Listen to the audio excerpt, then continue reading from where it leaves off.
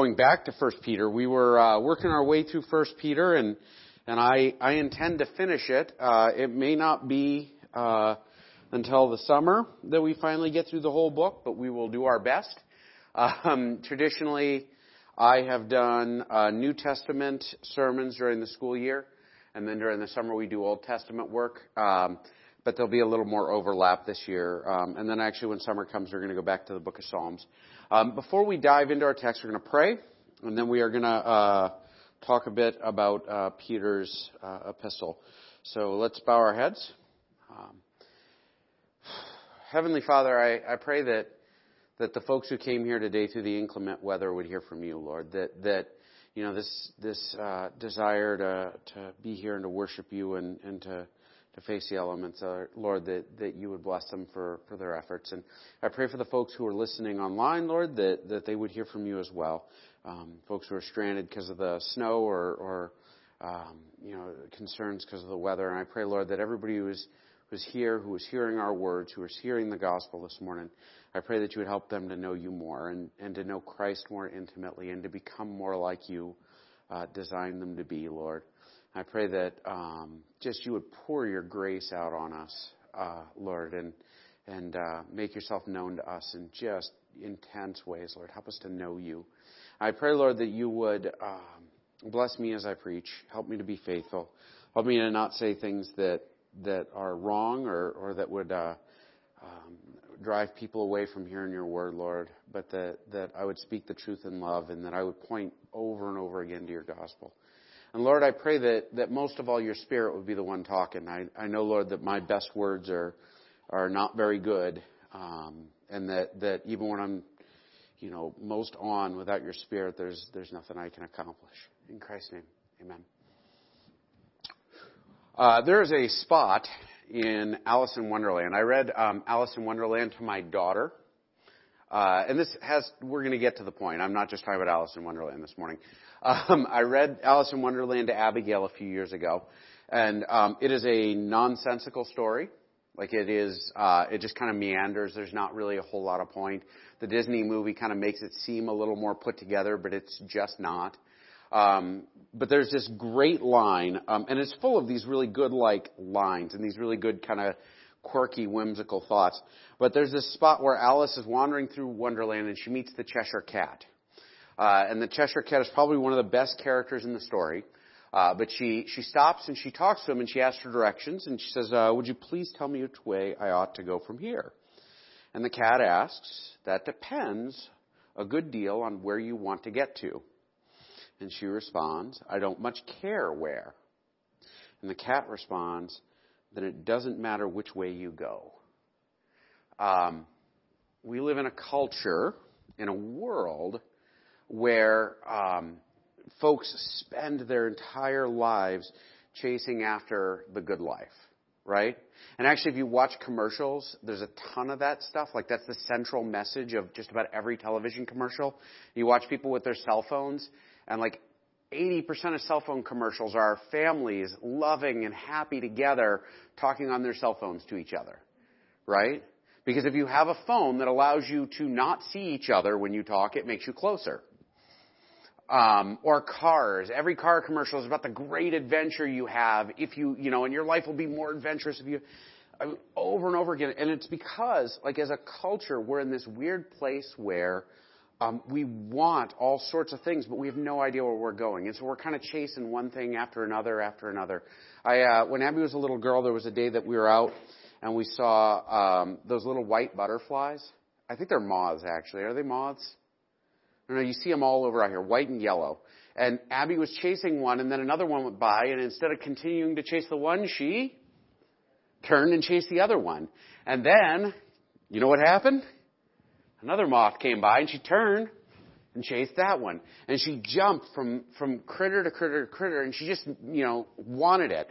Didn't know why she wanted it, didn't know what she was going to do with it once she got it. In fact, I think if she ever caught one, she probably would have freaked her out a little bit to see it up close, but it was pretty, so she wanted it. And we have this tendency in our day and age to chase, to look for deeper meaning, to look for fulfillment, to look for joy, and Jess and I, when we were in Hawaii, we met a fella who said, well, I don't know what I'm going to do with my life, but I know I want to live there, and that'll make me happy. And so he went and he lived on a beach for a year. And that was supposed to make him happy. And I don't think there's any happiness in that. We get this idea, comfort, travel, adventure, money, family, this, that, the other. All of these things become all about the good life. You know, if I have more money and I have more stuff and I have better cars and I have this and I have that. But at the end of the day, that's a big empty well. It's a big empty hole. It's not a well. Sorry. A lot of my study of this text we're going to look at this week brought me to Ecclesiastes, which if you're in the mood for a good depressing read, that is the one. Solomon, King Solomon, at the end of his life, sits down and writes like his observations.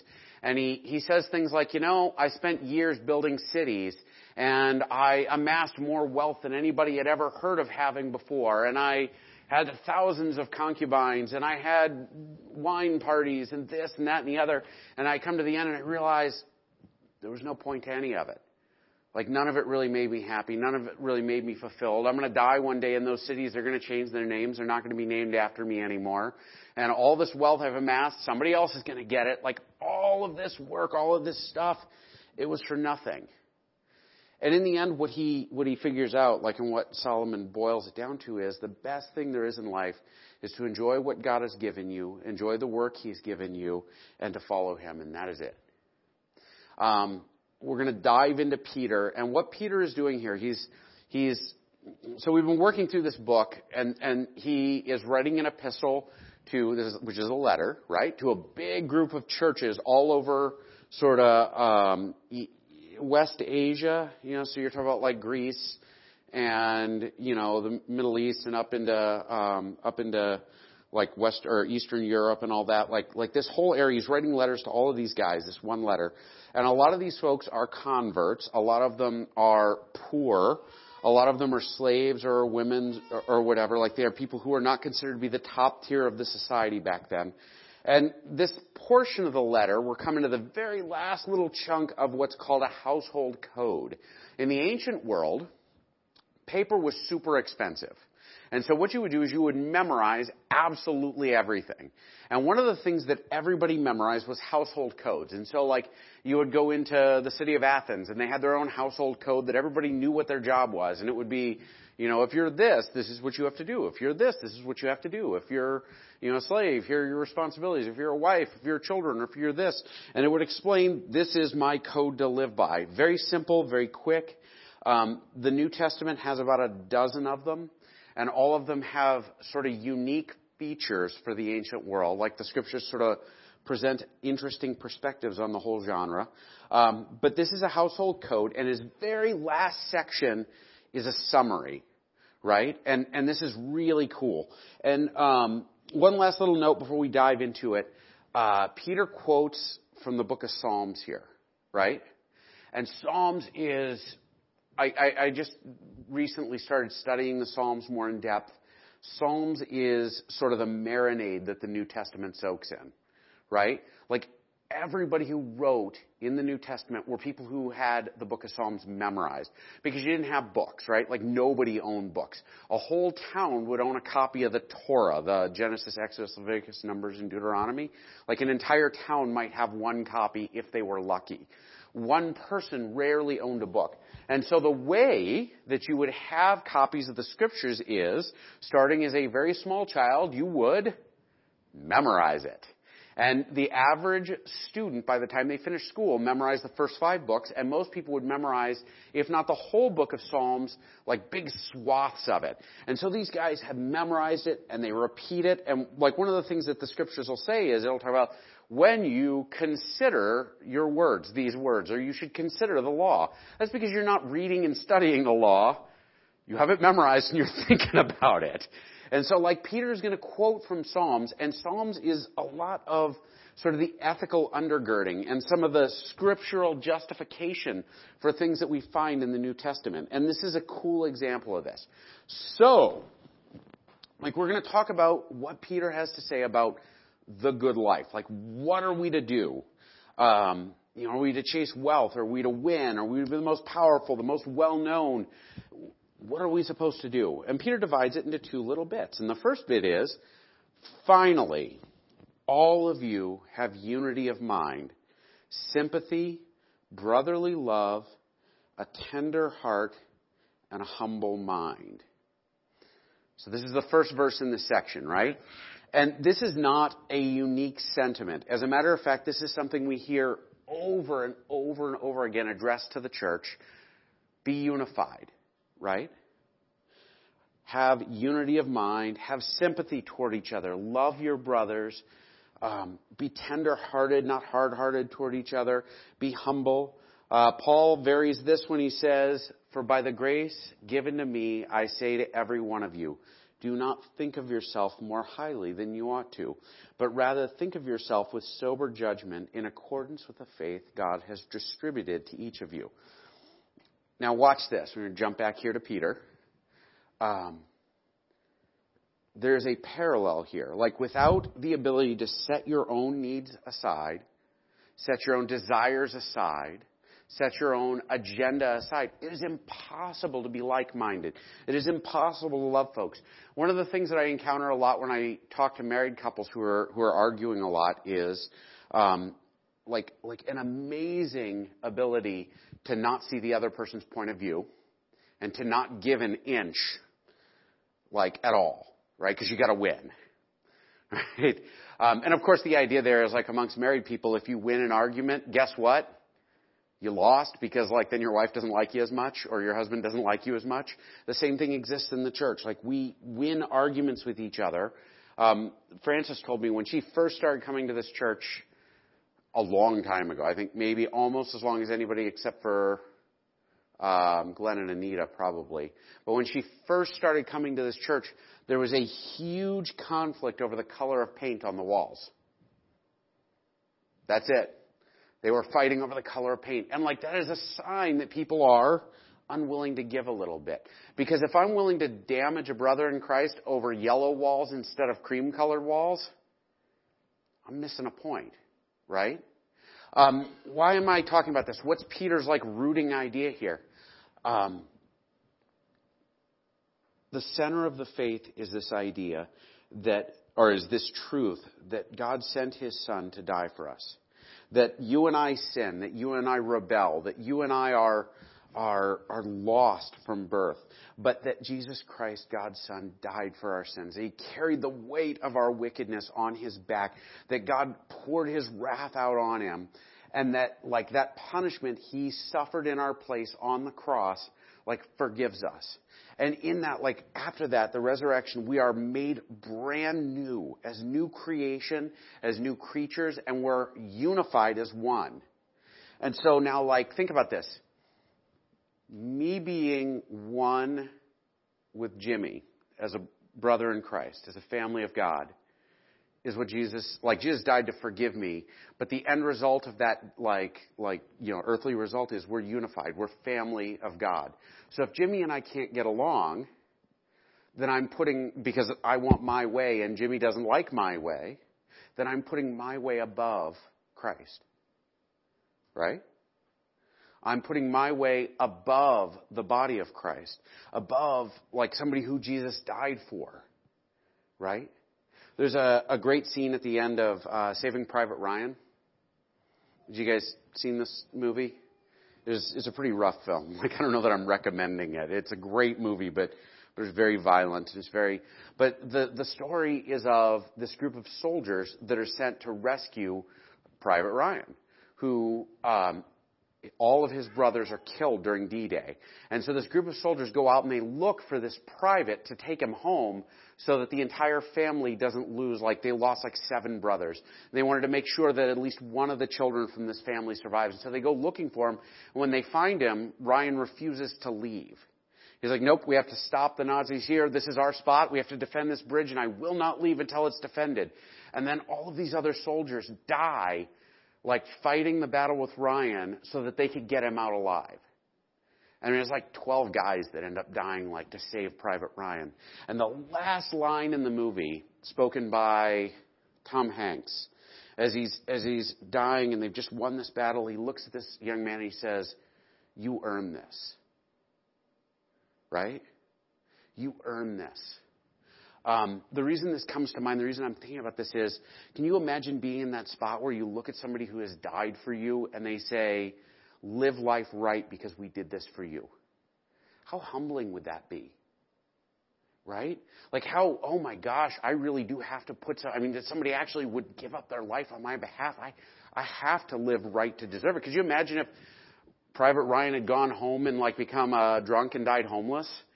People, oh my gosh, what is that? Why would you do that?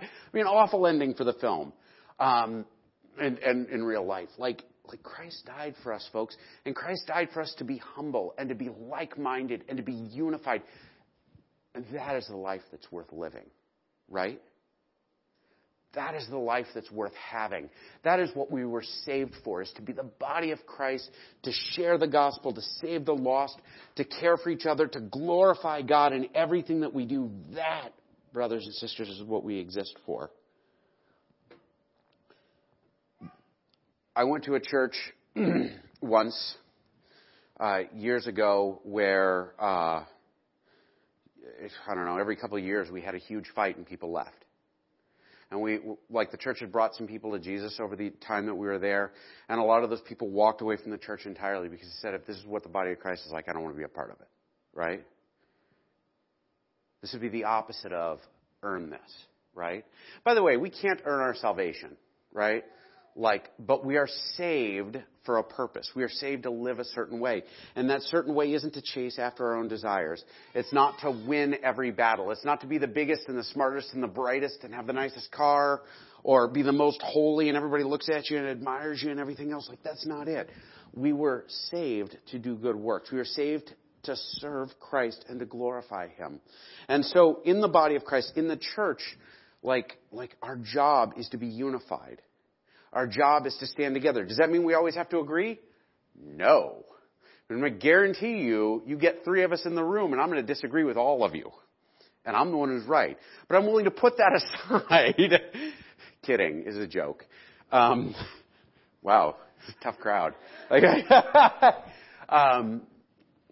We don't always have to agree. In fact, Paul kind of addresses that. He says, listen, I know some of you guys think that you need to observe the old Jewish festivals.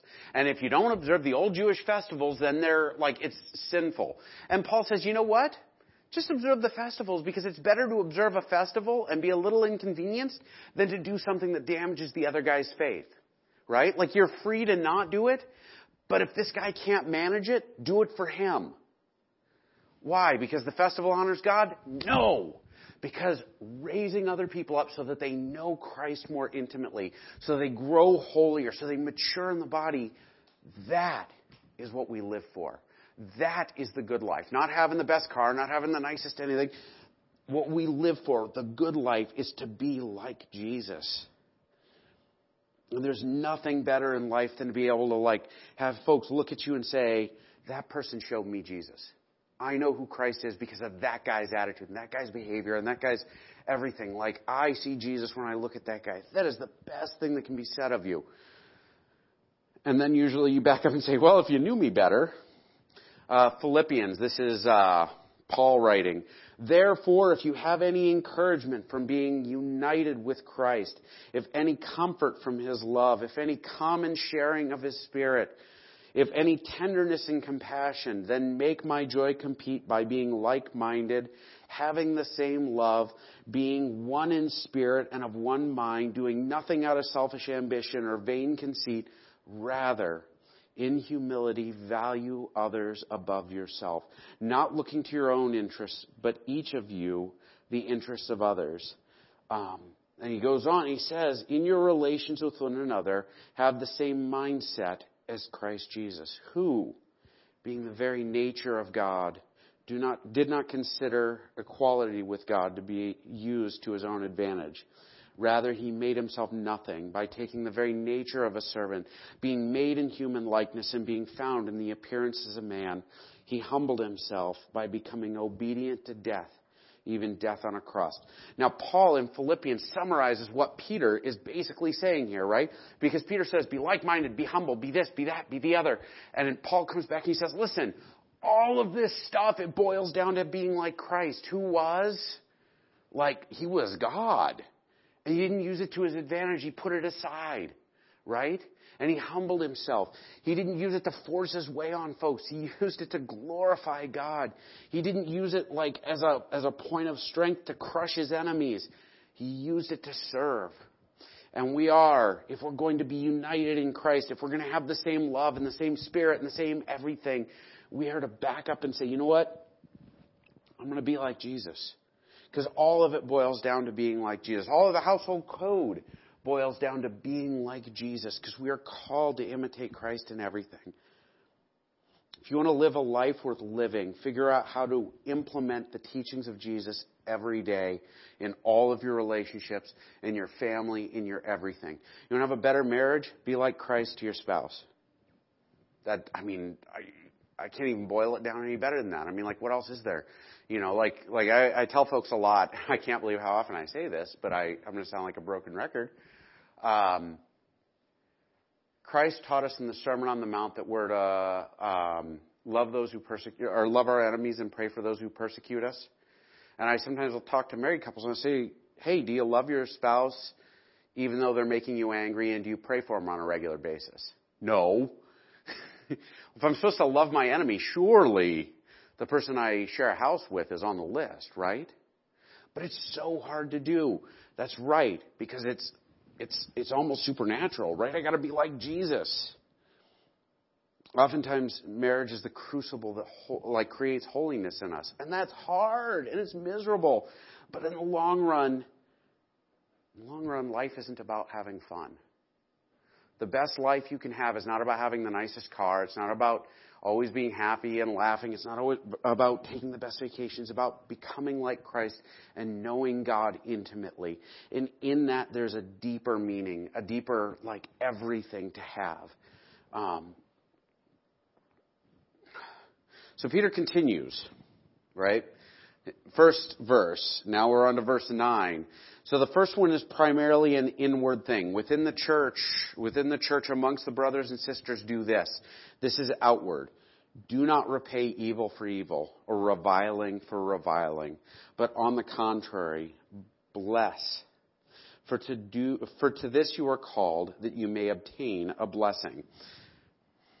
This is right out of the Sermon on the Mount. I just jump right into the Sermon on the Mount. You have heard that it was said, an eye for an eye and a tooth for a tooth. But I tell you, do not resist an evil person.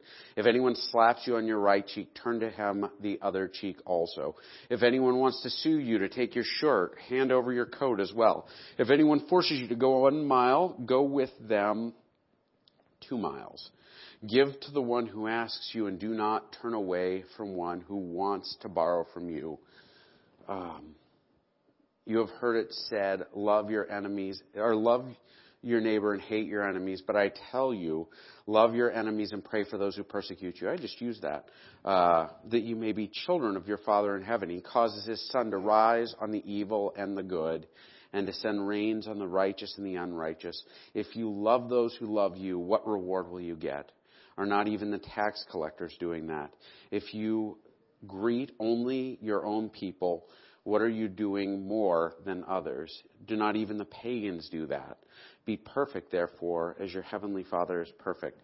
So Peter draws right out of Christ's teachings. Why are we supposed to do this? Because this is how God designed us to be. There's this idea that we're in a culture war. We have to fight the pagans that are influencing the church and turning everyone evil. And I don't know about all that. I know we have to try and be Christ-like, and we have to be salt in this world, and we have to be Christ representatives in this world. But this idea that we're going to fight a war with everyone around us really makes it hard to love people who are awful, doesn't it? I discovered this on, I read Twitter a lot, and I've got a lot of ministers and other prominent Christians I follow. And it's weird how many of them absolutely hate different politicians. Right? It blows my mind. Look, if this person's your enemy, shouldn't you figure out how to love them? Are you praying for them regularly? All of us have people whose names make us kind of grit our teeth when we have to say them out loud, right? I had a gal I dealt with in ministry who I would hear her name and I would have anxiety pangs. You know what I mean? It's I don't want to talk about this person. oh, I don't want to deal with this. Oh, this person drives me nuts. Oh, I hate them so much. But in reality, like, that was a failure on my part because, like I had to learn to pray for this person. Does that mean that I should always be happy? No, don't hear me saying that. Does that mean I have to let people run over me or take advantage of me? I don't think that's what Christ is talking about here. But it is an attitude and a direction that we're supposed to take. Our culture glorifies destroying the bad guy, doesn't it? When was the last time you saw a movie where the good guy didn't kill everybody who was on the wrong side of the team? Right? Like, when was the last time you saw a movie where the bad guy didn't get crushed entirely by the hero? Like, we are Christ representatives. That is the world's attitude. Our attitude is, love your enemy, pray for those who persecute you. There's a lot of complicated implications of this. I'm not talking about the whole world. I'm not talking about this. I'm not talking about that. I'm saying you as an individual, if you want to live a good life, the two things that Peter tosses out at the end, like if you want to be like Christ, have his attitude when you deal with each other, right? And have his attitude when you deal with people who are like hurting you. And actually, you can see this attitude. We just did Easter, right? Good Friday, Easter, like all the stuff building up to that.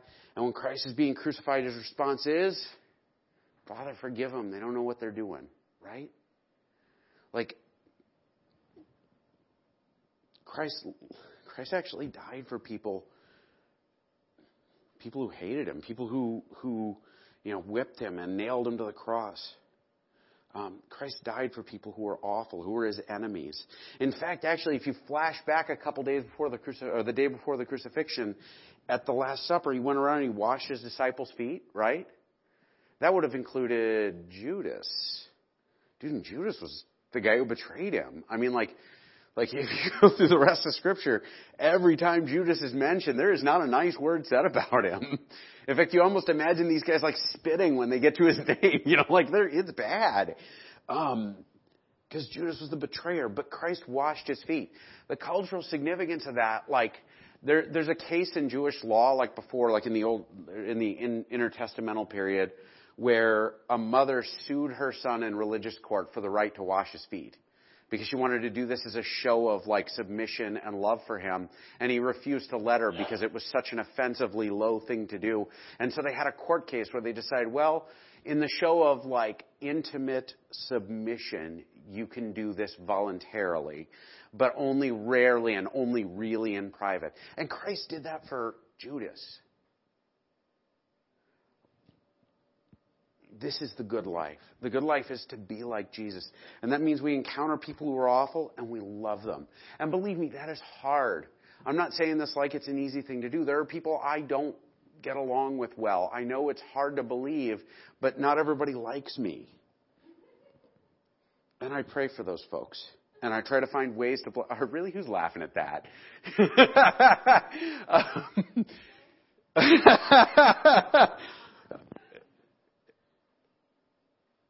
But it's amazing how much you change when you figure out how to pray for folks. When you figure out how to love people who despise you. It's one of the best blessings you can give yourself is to be like Christ in this way. It frees you. It heals you.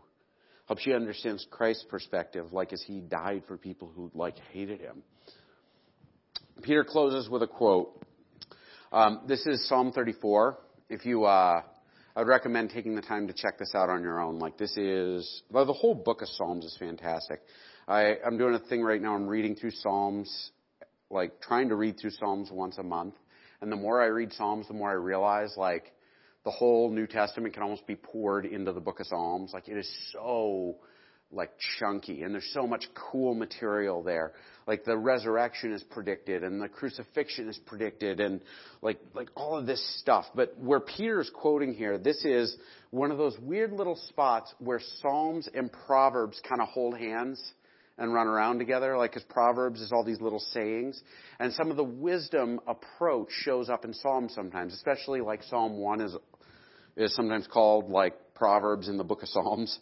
But this little section reads like Proverbs. It says, for whoever desires to love life and see good days, right? If you want the good life, let him keep his tongue from evil and his lips from speaking deceit. Let him turn away from evil and do good. let him speak peace and pursue it. For the eyes of the Lord are on the righteous, and his ears are open to their prayers. But the face of the Lord is against those who do evil. So, there's a lot here, and this fits in with the previous two verses. Now watch this. It's like Legos. It's all going to click together. Watch this. Whoever desires to love life and see good days. Now, this whole section of text is all this household code. This is how you live a good life. If you want to live a good life, if you want the life God designed you to have, if you want to have good days. And by the way, if you jump to the last verse that Peter quotes, the idea here is being righteous and having the Lord hear your prayers and not having God as an enemy is the definition of good life. It's the definition of good days, right? There are people who are God's enemy who are filling themselves up over and over again with the pleasures of the world, and ultimately it leaves them emptier and emptier, and their lives are a wreck. You see it all the time. It is all around us. It's on the news. It's everything. But Peter's taking a different tack. He says the good life is to be on God's team. The good life is to be righteous. The good life is to have a God who hears your prayers. And he goes on, he says, don't speak evil. Avoid speaking deceit. Turn away from evil. Do good. Seek peace and pursue it. Now, when we talk about be unified with your brothers and don't fight with people in the world, what else is there, right? Because most of the way we attack the people around us is verbally. Anybody have friends like that? You sit down to talk to them, and they got nothing nice to say about anyone. And by the time you leave, you're really agitated because they've said 100,000 nasty things about everyone, or they've nitpicked every aspect of somebody else's life, or whatever. And you walk away and you're like, oh my gosh, I got to go take a shower. I feel dirty after talking to them. This is what Peter's talking about. Peter's talking about being the kind of people where the things that come out of your mouth glorify God. The things that come out of your mouth create, they create unity in the body. They create love between brothers. They glorify God. They lift each other up. When we speak, we do this. We don't lie. We don't chase after evil. Instead, we chase after peace. Chasing after peace is hard, especially in a church, right? I mean, I know pastors, it's like their full-time job to run around and put out fires. And 80% of the time they could stop doing that if everybody would just stop and love each other and put their own needs aside in favor of the other guys, right? At the core of what we're called to do, guys, at the core of what we're called to do, we are to glorify Jesus and to imitate him. We're to follow him as people who are saved by his death, and we're to live lives that reflect it, right? Like Private Ryan, earn this. Not that you can earn salvation again, but live a life that reflects what you glorify, reflects what saved you. Keep your tongue from evil. Speak in ways that glorify God. Seek peace. Don't do evil. Do good.